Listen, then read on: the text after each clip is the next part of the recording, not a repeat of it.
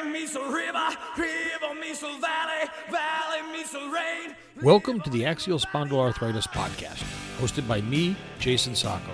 I'm a longtime spondy looking to bring the community closer, to give the community a voice. I'll be reaching out to organizations, doctors, nutritionists, and anyone that I think can help increase our spondy quality of life. Enjoy and learn what is available to make your life better. Hello and welcome to this week's episode of the Axial Spondyloarthritis podcast. How is everybody doing this week? It's so good to be back with you. We just passed the International Women's Day, which was on March 8th of 2021, and it got me thinking a little bit. Way back on November 19th of 2019 was when I did the first episode that was specific to ankylosing spondylitis and how it affected women. And I thought about that and I said, it's probably time that I look at touching up that episode, freshening it up, and bringing some new life to it. And so I thought, what better way than to release the episode right after the International Women's Day? But first, I want to point out a couple things. One is that for the show, we just had downloads from the 106th country to join this community that we're all building and all a part of here. We had a first person to download some episodes from Serbia. So that was the 106th country. Who it is, I don't know, but I hope they enjoyed it and I hope they continue to listen. Also, I got a really fantastic review a while back and I wanted to share it. A listener, Ed Wheaton, wrote, "Really informative. Jason always keeps it on topic and interesting. Not sure how he makes it so every episode is worth listening to even after so many." Well, thanks, Ed. I appreciate that. It's always a challenge to try and come up with new and innovative topics that will work for everybody that's listening, and I really appreciate that you like what you're listening to. And with that, on to today's show. Recently, I came across an article on spondylitis.org, which is the Spondylitis Association of America's website. And if you're not a member or not in the United States, that doesn't mean you shouldn't look at their website. There is lots and lots of good information, and I would encourage you to go to the website, spondylitis.org. I'll have a link to it in the show notes, and look around. There's so much good information there that is applicable to anybody that's dealing with axial spondyloarthritis. So this particular article was titled, "Standing Tall for Women with Axial Spondyloarthritis."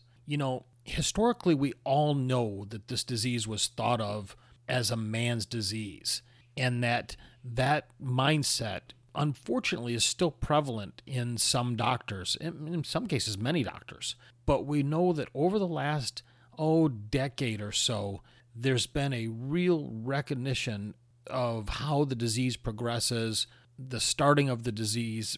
I don't mean the exact starting, but I mean as far as what we now term non-radiographic axial spondyloarthritis, and how that can progress possibly for many to the ankylosing spondylitis, and why it's really important to put this disease under the heading of axial spondyloarthritis so that we eliminate some of the confusion that is out there and the terminology that can really, I think, cause some delays. I see it online where you'll see a woman go, "I know I have ankylosing spondylitis. I know I do. I've got all these symptoms. Boom, boom, boom, boom, boom." Then they go to a rheumatologist. The rheumatologist orders x-rays. The rheumatologist gets the x-rays back and says, "There's no fusion. There's no signs of fusion. There's no nothing. Let's send you for an MRI." Send them for an MRI and maybe there's nothing there.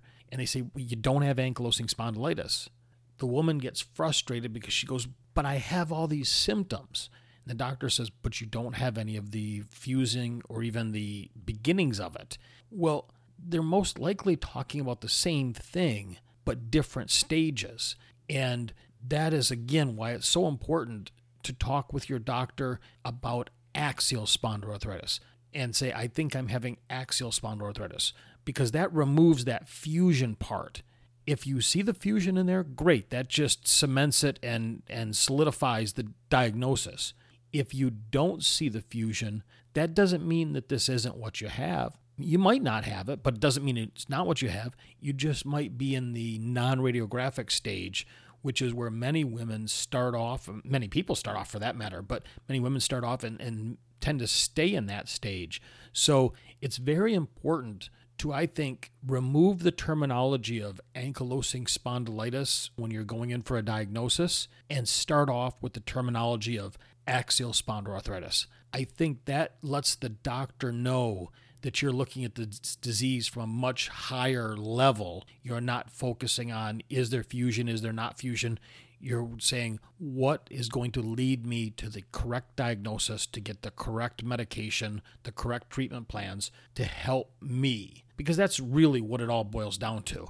The most beneficial thing that we'll ever see with this disease will be the elimination of how it affects men versus how it affects women and that old thought process. The most important thing that we'll come across is, as people with axial spondyloarthritis, how are we moving through the diagnosis and the journey that we all deal with having axial spondyloarthritis? So as we look at this disease, for over the last decade or so, it's been recognized that the disease is coming on earlier and earlier than what many had thought. And the diagnosis, or the delay of the diagnosis, that is very prevalent for women can lead to a lot more untreated pain, a lot more internal damage, just a much worse experience with an already terrible disease. We know that for many years it was thought of again as a men's disease. There's been a persistent under-recognition of the disease in women in particular, and that women tend to have less damage on the x-rays compared to men, as well as a less measurable inflammation in the blood by the C-reactive protein, the CRP.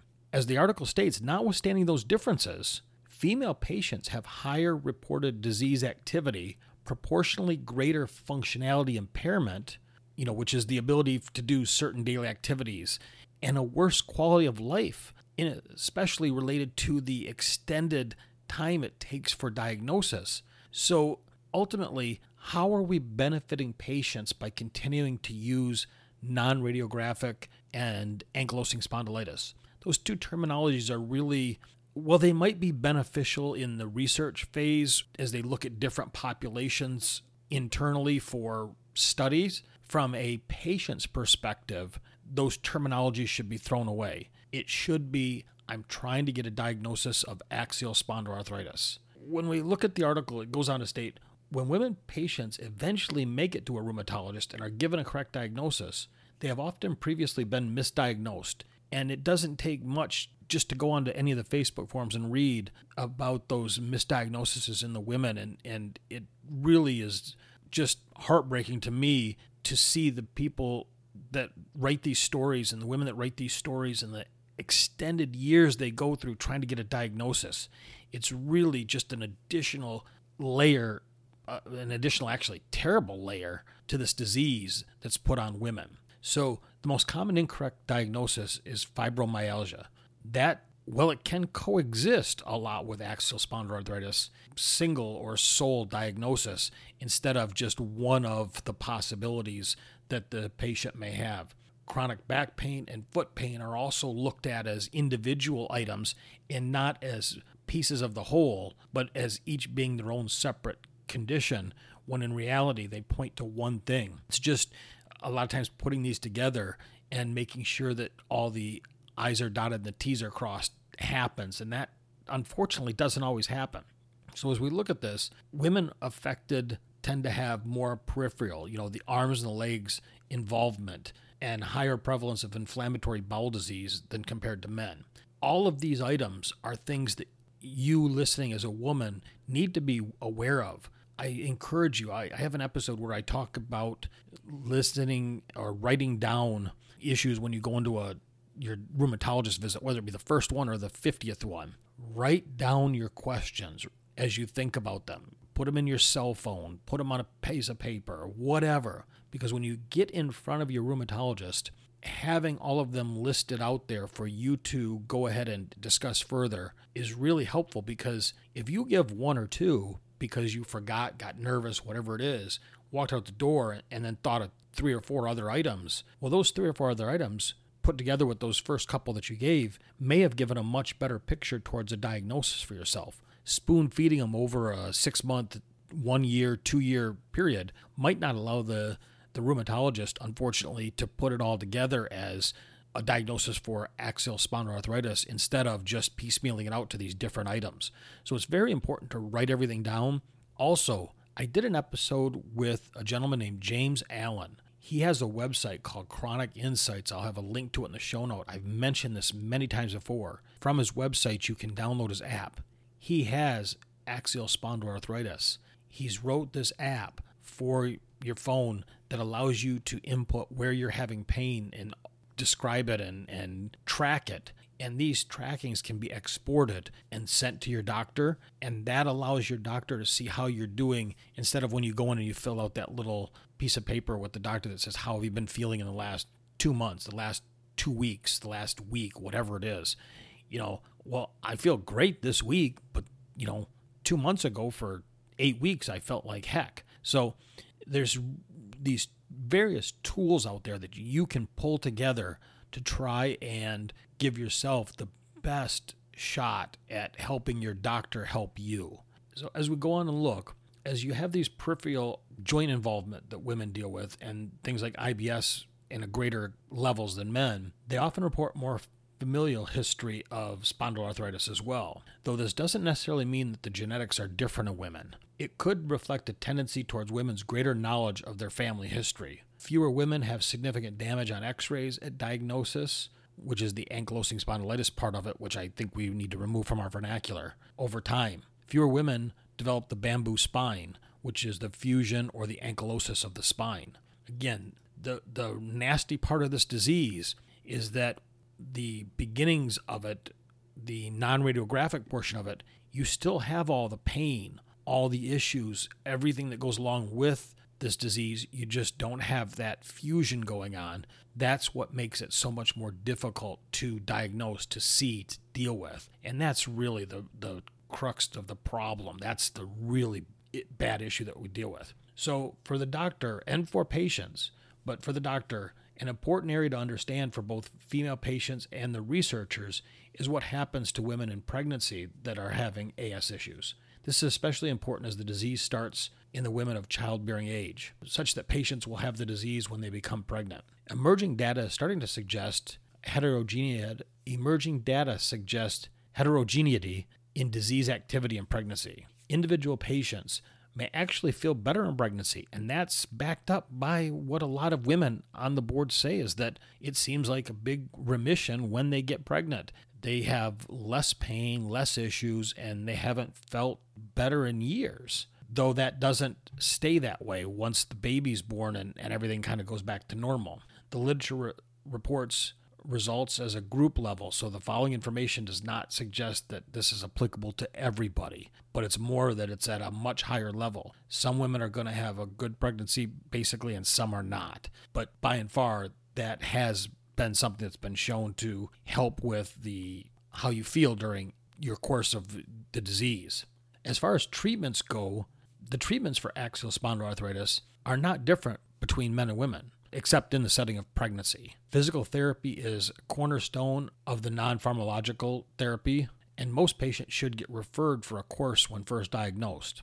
First-line pharmacologic therapy is a non-steroidal anti-inflammatory, the NSAIDs, and when this class does not work or work well enough, or if it is not tolerated, then biologics are recommended. The biologic class currently recommended as first line is the tumor necrosis factor inhibitors. Those are your Enbrel, your Humira, your Remicade, things of that nature. Though another more recent class called interleukin 17 inhibitors, like your Cosentyx, which is what has worked well for me, are very good and they work well for certain people. But what about treatments in pregnancy? During the pregnancy, NSAIDs are contradicted in the third trimester, and though they can be taken early in pregnancy, they are not strongly recommended. There is some animal data, not humans, but done in animals, suggesting NSAIDs interfere with implantation, i.e. getting pregnant, and human data suggesting an increased risk of miscarriage with NSAIDs use early in pregnancy. Now, if you're thinking about getting pregnant or you're in your early stages of being pregnant, please talk with your doctor. This is not to be construed as medical advice. I am not a doctor. I'm strictly just presenting something that was on the spondylitis.org website. So don't let it scare you. Talk with your doctor. your doctor is going to know your situation much better than anybody else, and they will know what's, the best course of action for you. Sometimes for women during pregnancy, sulfazine is a safe item to use, and there are some biologics that can be safe during pregnancy. Cimzia is one that comes to mind right off the bat. It does not seem to be an adverse type of medication for use during pregnancy. Well, what about after the baby's born? What kind of treatments can you do once you start lactation, and if you choose to breastfeed the baby or not breastfeed the baby? That's, again, your choice. Some choose, some don't. So you do what's best for you. Well, they strongly encourage mothers to provide breast milk to the infants if possible. Certain drugs you may take just might not allow that. So similar to pregnancy, things like a methotrexate, is not considered good, whereas sulfazine is apparently a safe item to use, though should be stopped if baby is preterm or jaundiced for 1 or 2 months. So again, your rheumatologist as well as the pediatrician will work with you on what's best for this. Also, NSAIDs are generally thought to be safe with lactation. Those with a shorter half-life are preferred, especially as the baby's gastrointestinal systems mature. Very little, though, of this class of drug is excreted into breast milk. So there's the American Academy of Pediatrics recommends the following NSAIDs as breastfeeding compatible: ibuprofen, indomethacin, diclofenac, naproxen, and the Tolmectin. There's a few of them listed out there, though this is mainly based on expert opinion and some observational data. Another likely safe option is Cimzia. So again, you're going to want to talk with your doctor. They can lead you along the safest path. With that said, I know those are really just some high-level things, but I want to bring things to your mind to think about when you go as a woman in to talk with your doctor and say, what is the best course of action for me? If you're past your years when you're going to have children, well, then that last little bit is really not applicable to you, and you can carry on with any of the full treatments that can help to minimize pain, minimize damage, and give you a better quality of life. And that's really what it's about. The most important thing is that eventually it's not going to matter what we look at with this disease as far as, is it a man's disease? Is it do women? None of that will matter. What's going to matter is the doctor looks at somebody and says, I have a patient here who's showing these classic symptoms of axial spondyloarthritis, and I want to treat them going forward this way. And that's where it's beneficial. When you go in and talk to your doctor, start to use the terminology of axial spondyloarthritis. I don't care if you're a man or a woman and listen to this. Use axial spondyloarthritis. Force your doctor to start using that terminology with you. They may not use it with other patients, but force them to start using it with you, forcing that picture. Talk with them about axial spondyloarthritis and let them know that you are familiar with some of the things that your body's going through, that you're dealing with, and the disease ramifications and the symptoms that can pop up for the disease. As you get more educated, you're better able to become an advocate and educate others on this horrible condition that we all deal with. So with that, and again, in celebration of International Women's Day, none of us would be here without women. We're all a product of a mother. And so with that said, my hat's off to all you women that are not diagnosed or trying to fight for a diagnosis. It's really something that I hope gets corrected as we move along and become better at recognizing what's going on. And to just everybody listening, thank you. Thank you so much. When I see reviews come in, when I see emails come in, they're just so joyful for me to read, and I just love to hear that people are enjoying the show. I can't wait to bring you more episodes.